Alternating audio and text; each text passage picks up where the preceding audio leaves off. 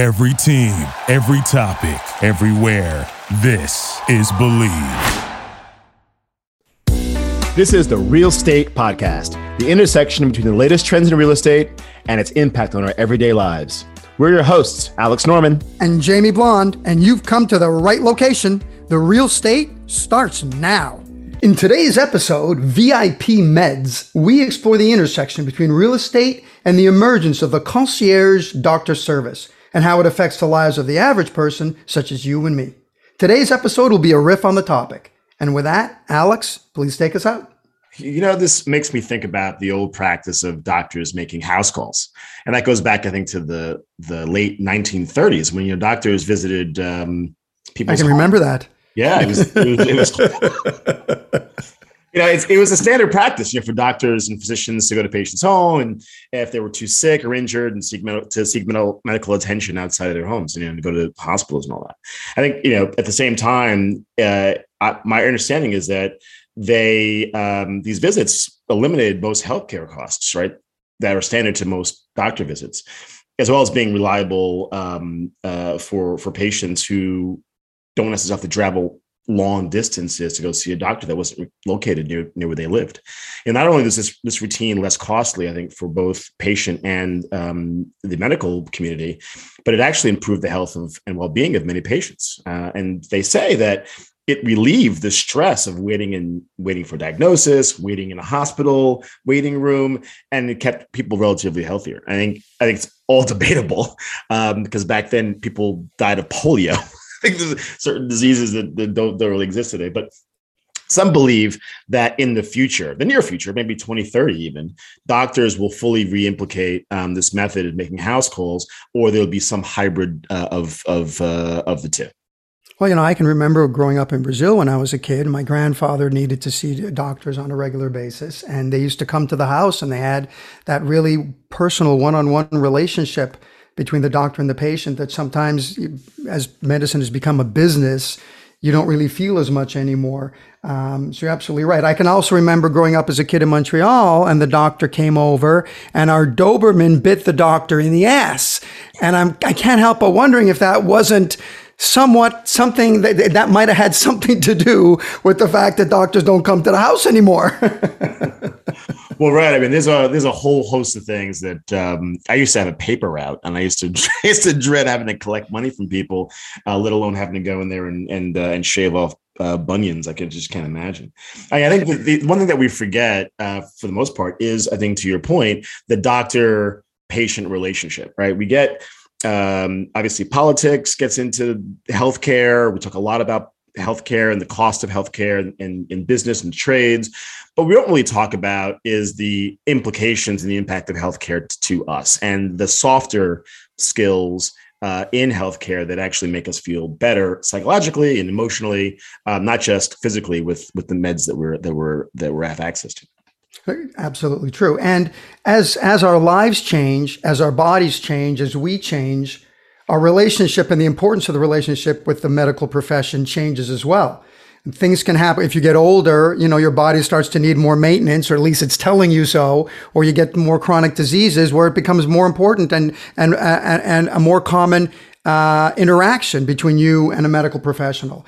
If, talking about real estate, there's a lot of movement going on in this country right now. We've talked on the podcast about the Great Migration, et cetera. Well, when you move, whether it's because you're moving for a personal reason or you're moving for a job and you go into a new area, what's the first thing you need to put together? A portfolio of services, from the dry cleaner to the dentist to the doctor. So the question is, where do you find? How do you decide who's a good doctor? I mean, everybody says my doctor's the best, my dentist's the best, but one of the doctors graduated last in his class. Is that the guy you want or the girl you want? So how do you know? I guess it's all relative, right? I mean, a great doctor and a not so good doctor, is that the difference between life and death? I mean, how do you get mediocre healthcare service?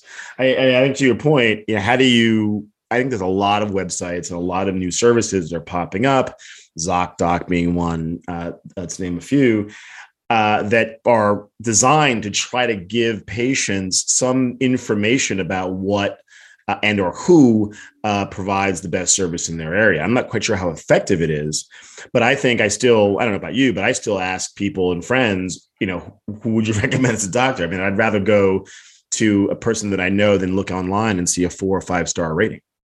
I agree. And like anything else, when you look online, what you don't know is the quality of the reviewer. Just like someone can think Outback Steakhouse is the best steak they ever had, and somebody can think Outback Steakhouse is an average steak, but not that great. You don't know when you're reading the review. So if it's the same thing with a doctor, and even worse with a doctor, I wonder how many people take the time to write a negative review if you're not happy with your doctor. You just kind of... Well, they're still alive. I mean, if you can still write at that point. The ones that survey. So exactly. So right away, it's a negative bias because all the people that were treated badly, they can't write a review because they're dead. Boom. Loophole. Love it. Exactly. But yeah, you're right. So it's tricky to figure out who's a good doctor or dentist. Somebody will say, I have a great dentist, and they smile. You take one look at their teeth and you go, I'm going to keep looking. Thanks. Well, but that's a good point though, because you think about hairdressers or barbers. You want the barber with the worst haircut, right? Because everyone else who has great hair, that haircut was cut by someone else. And the guy that's sitting there that's cutting everyone's great hair of all of the barbers is the one that's the best barber. So you want that guy.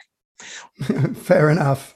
But your point earlier about real estate, I think plays also into the fact of mobility and the aging population of the United States, right? So more people are getting or crossing over that 65-year-old threshold than ever before.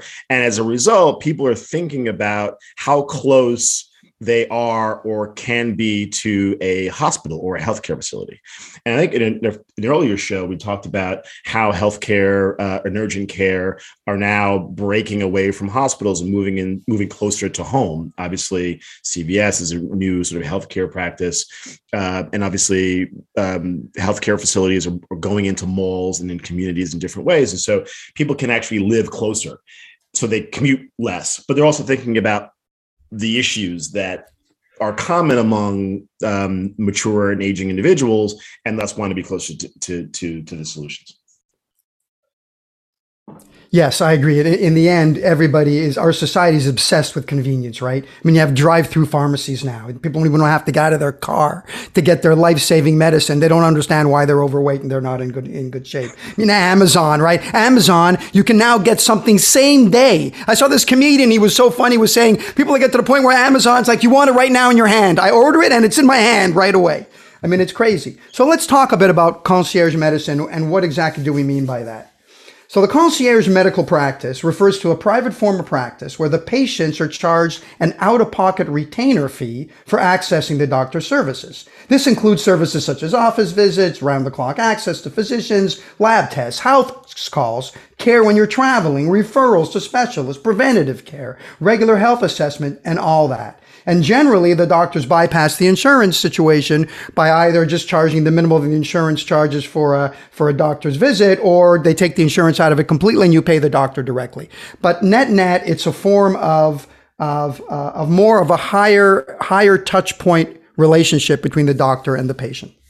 Right, and that higher touch though also comes with higher cost. I mean, if you're thinking about the service component of it, I think, for the most part, I would say there are service industries that have gotten it right. But I'm not quite sure how skilled doctors are at the customer service component, right? I mean, I think if a doctor came to my house and did the business, and I had to think about what I should give them as a tip, I think that would kind of that would ruin my day, right? I'm like, if I gave $10, tip of the finger. I mean, because that's the thing, right? Because then he's like, well, next time I come back, I'm not going to give him, that extra whatever. Man, I just feel like there's a shot of Valium, right? I mean, the variable between life or death is really around the quality of customer service, and thus the relationship you have with your doctor. I think things could get real bad real quick. I would imagine. Well, when you think about first of all, let's be honest, there have always been concierge services and VIP services for people that could afford it in every aspect of life. From being able to afford a super pass at Disney World, where you and your family have a concierge who take you from ride to ride and you never wait in line, to hospitals like a hospital here in Miami that if you pay extra, you can have your own private room on a separate floor that has better food, etc. I think what's happening is, as with everything else, I think slowly these services are becoming more affordable to more of the middle class. And I think when you think about these concierge services, it's always to solve a problem. And usually the problem is time. Usually the problem is people don't want to have to waste time. And if you think of your doctor's relationship, what is the thing that is the most unnerving, the worst part of any doctor situation relationship? It's getting to see him or getting to see her, right? It's being able to book an appointment quickly when you need them and then not having to wait an hour and a half in the waiting room, right? This is true. Time is money, but then again, money is money. What's time again? So, but I think it also leads to a point that the business of medicine has become a business, and it has become about the money in some cases. And I think that, I know when I was growing up, the biggest house on the block was always the doctor's house. And in other countries outside the US, it's not that case, right? Because medicine is a right. For every citizen. And so the doctors are not necessarily making hand over fist because it's a public service. And so when you start thinking about the differences between VIP, I wonder if the quality of care changes. Will people live longer if you have more money in the bank than those that don't in the United States? They don't already?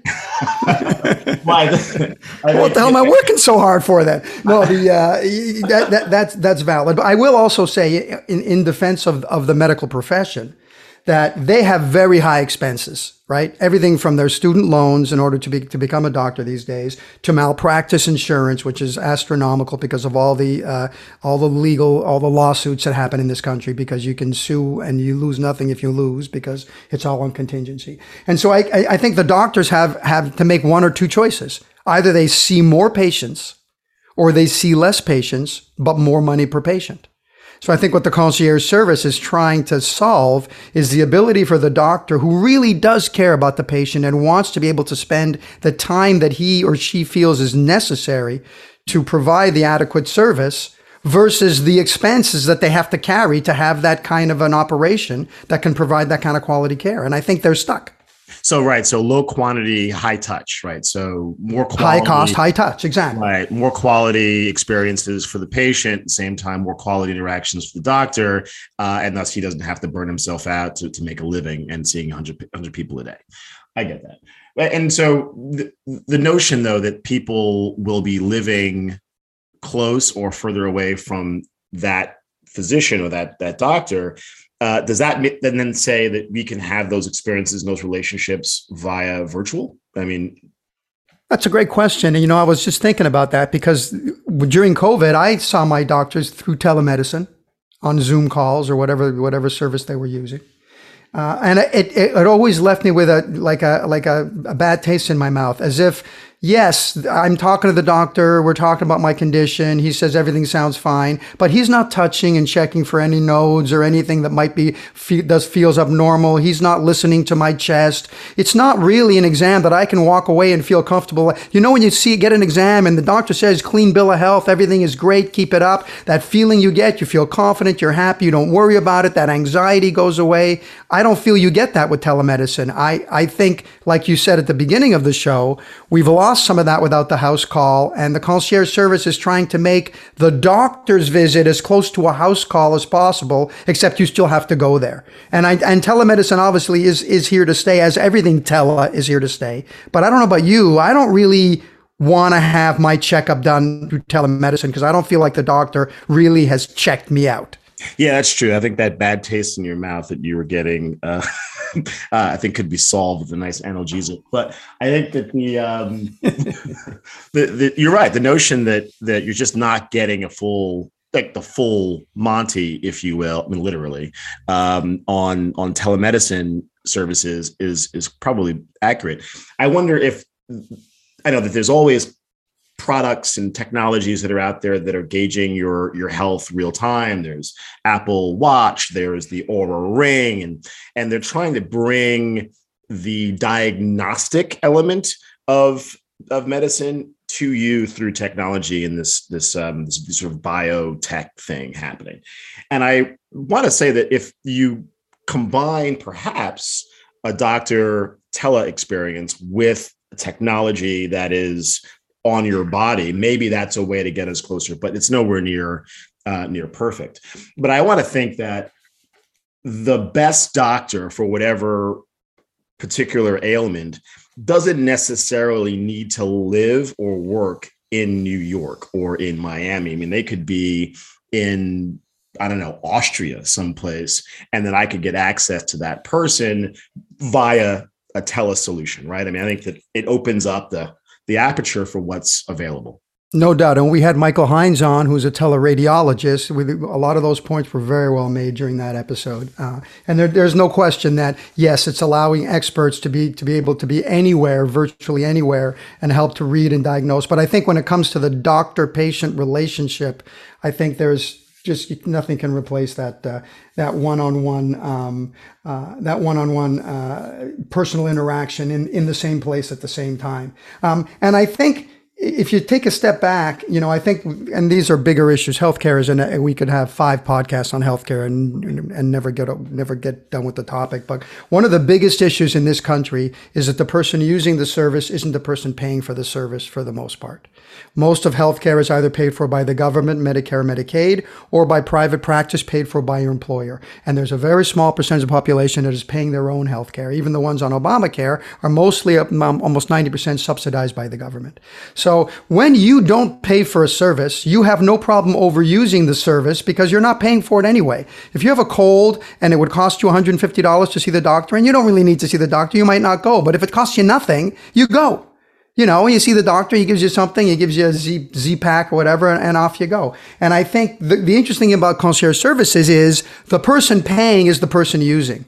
And I think they're making a very valid decision on what they want to use their money for at that point in their lives. Maybe when they're in their 30s with young kids, they want to spend $2,000 once a year to go to Disney World. But maybe when they're in their 50s and they're not really going to Disney World, they'd rather spend that $2,000 on being able to have concierge service for their doctor 24/7, 365 days a year. So I think it at least is its smart use of money within the medical profession. Does that make any sense? It does, actually. It makes a lot of sense, and as a matter of fact, changes, I think, my perception of what I want to spend my money on. I think if I had a choice, which you just had a birthday, huh? I mean, which I'm so glad I would never spend money on an MRI, right? I mean, I think, I feel good, right? I mean, I'm all apple a day, keeps the doctor away. I'm all set. I'd rather go out and have a good weekend in Miami than go see the doctors, quite frankly. So I do think that sometimes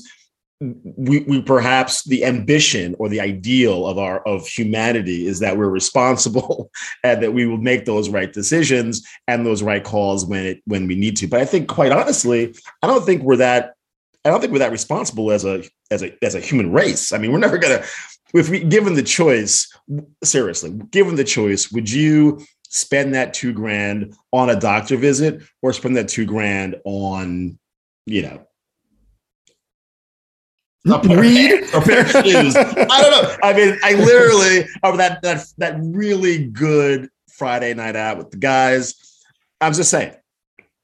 Listen, absolutely right. It's all a question of how responsible you want to be with your money and how much you have to spend. But there's no doubt, I think, as you get older, 2 things happen. One, you have more of a need perhaps for medical intervention over time in your life. And 2, you hopefully are able to afford for you and your family to maybe have more one-on-one care with the doctor if in that point you need it. If you were somebody who was extremely healthy and never spent a day in your life in the hospital, my father, lived to be 84, went to hospital once his whole life for a minor back surgery. He's not the kind of guy that needs to go see a doctor. But if you are type 2 diabetic or you have slightly overweight and you're constantly working on that and you're having some issues, then you might want to see your doctor or have to see your doctor more often. And that might make more sense, keeping in mind the more often you see your doctor, each episode costs less to be VIP per visit because you're getting more visits into it. It's like anything else, right? Depending on how much you use it, per usage becomes less expensive. I think the big question as we look into the future now, let's say this is a trend. Obviously, if every doctor cuts down on how many patients they're seeing, someone's going to be left without a doctor. Well, this is true. Right? Yeah, it's like musical chairs. You don't want to be the one standing. Over history, we have evidence that the treatment is more profitable than the cure. Right. And if you keep people alive barely, you keep yourself in business. Right. When I look at any list of health and that sounds so pro-COVID. He's a pro-COVID. Look, business is business. Right. But if I look at the lists of the healthiest countries in the world, the U.S. is nowhere near anywhere on the top of that list, right? It's countries like Japan, Switzerland, Spain, and all of that is defined by how old you can get in that particular country and the sort of the mortality of the population.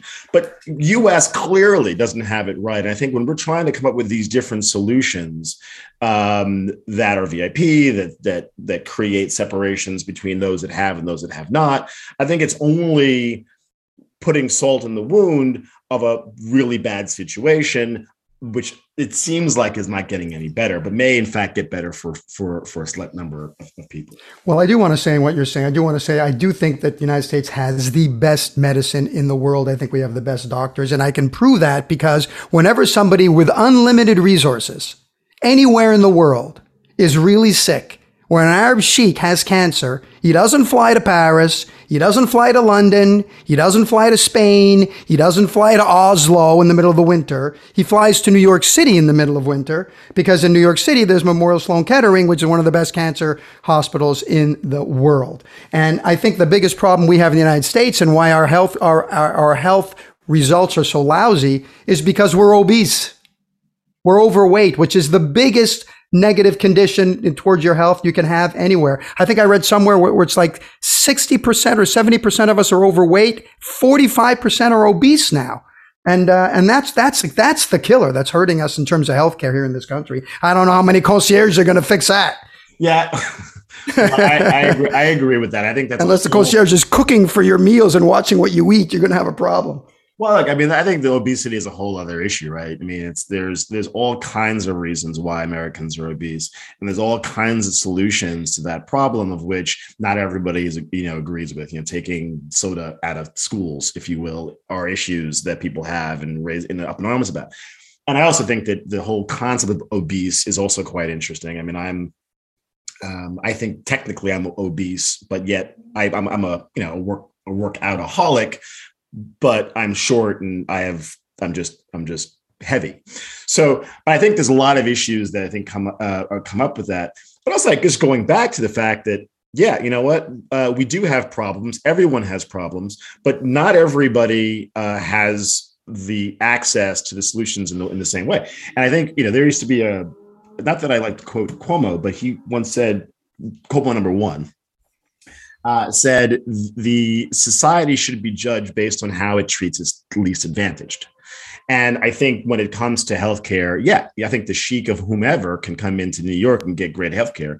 But if I'm in, I don't know, if I'm in Staten Island, what's my situation look like, right? And I think that's really when the rubber meets the road. And I think if I'm going to choose to live in Staten Island, I better choose to live there based on my access to healthcare. And if not, I'm up Schitt's Creek, if you will.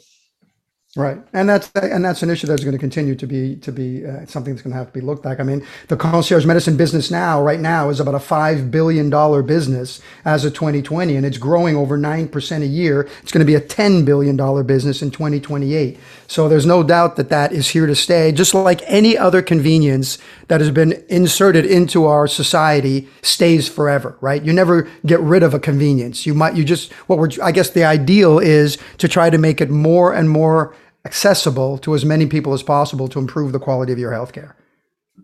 Yeah, that's true. And then there's also the preventative part of it too, right? I mean, I think that one of the things we overlook is we go into, we go to the doctor or we go to the emergency room when a problem happens. And so I got a back pain or I feel something really weird and I go get it fixed.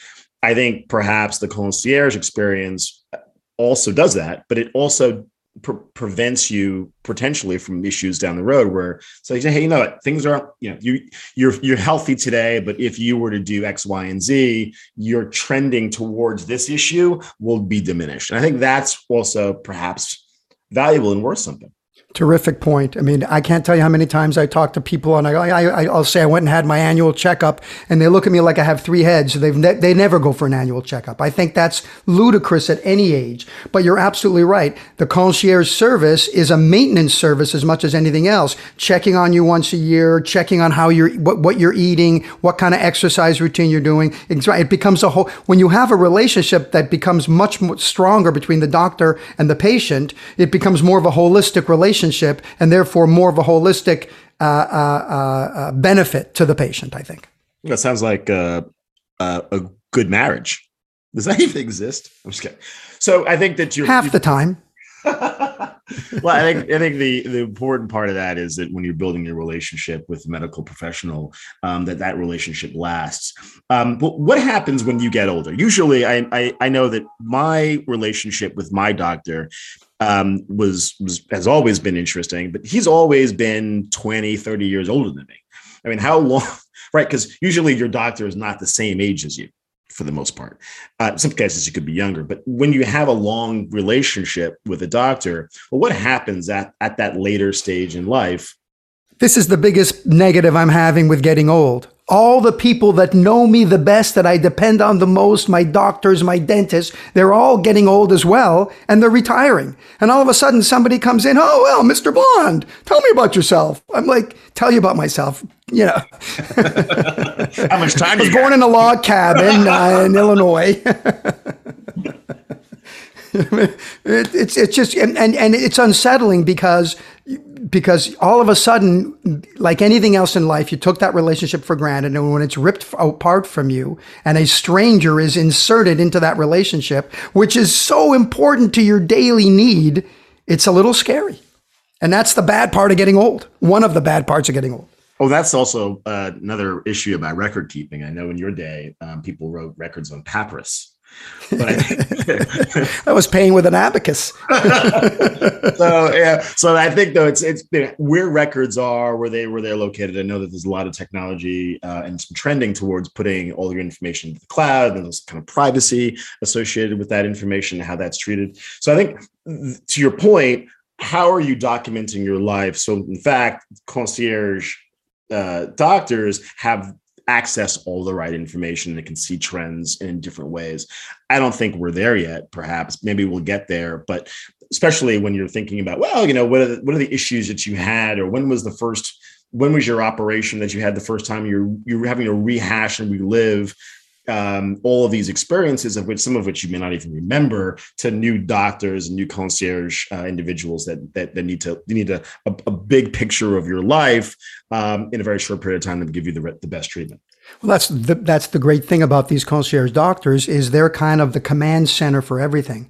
If you need to see an expert, or you need to see an ENT, ear, nose, and throat person, they have their list of people. Those people know that this doctor that is referring, you get in right away. You get seen very quickly. Not, I can see you, March 15th, you're calling in October. They get to see you right away. They get the results. Those doctors file all the results back with your concierge doctor. So that doctor has your whole medical history in one place. That's the biggest problem with all these experts. They all know their little expert little chapter of medicine, but they'd have no idea what else is going on with you anywhere else unless you tell them or they ask you. And there's nobody who has the whole picture. And with a concierge doctor, one of their roles is to have the whole picture. And that is very, very comforting for the patient, I think. Yeah, that's actually a really good point. I mean, having the whole picture, having one repository for all this information is critical, and then thus transforms all the things that we've just been talking about, between where the location, between telemedicine, between technology, between where you live and associated in relationship to the hospital and the healthcare facilities. So it actually changes everything, and actually makes me think now that concierge medicine could potentially be the future. It may, in fact, look a little bit different. It may not be writing a check or using your credit card to pay for your concierge. It may be perhaps part of the system potentially. Absolutely. And I think like anything else in life, over time, we'll take the aspects that work the best and that provide the best service to the patient, and we'll ditch the stuff that is not as optimal in that situation. And over time, hopefully, as well as society evolves, more and more people will have access to more and more services, including the concierge medical service. But I do think it's a valuable service. I do think it's here to stay. And I do think hopefully it will help improve medical outcomes. Well said, Jamie. I also think that if I now want to move to someplace remote and in Montana, perhaps, I can then get access to great healthcare in New York, because apparently New York is the best place to get healthcare at any given notice. So I think that there is really interesting opportunities for people to live wherever they want and still get access to great healthcare as a result of this new trend of concierge medicine. And let me just close by saying I think it's pretty much 100% certainty that Alex Norman is never going to be moving to Montana. Yes. With that, enjoy your week, everybody. We'll see you next week. See ya. You've been listening to the Real Estate Podcast. Give us a quick review and rating on iTunes. Check out our website at therealestate.co and let us know if there are any new topics you'd like to hear us address. We love hearing your feedback. See you next week.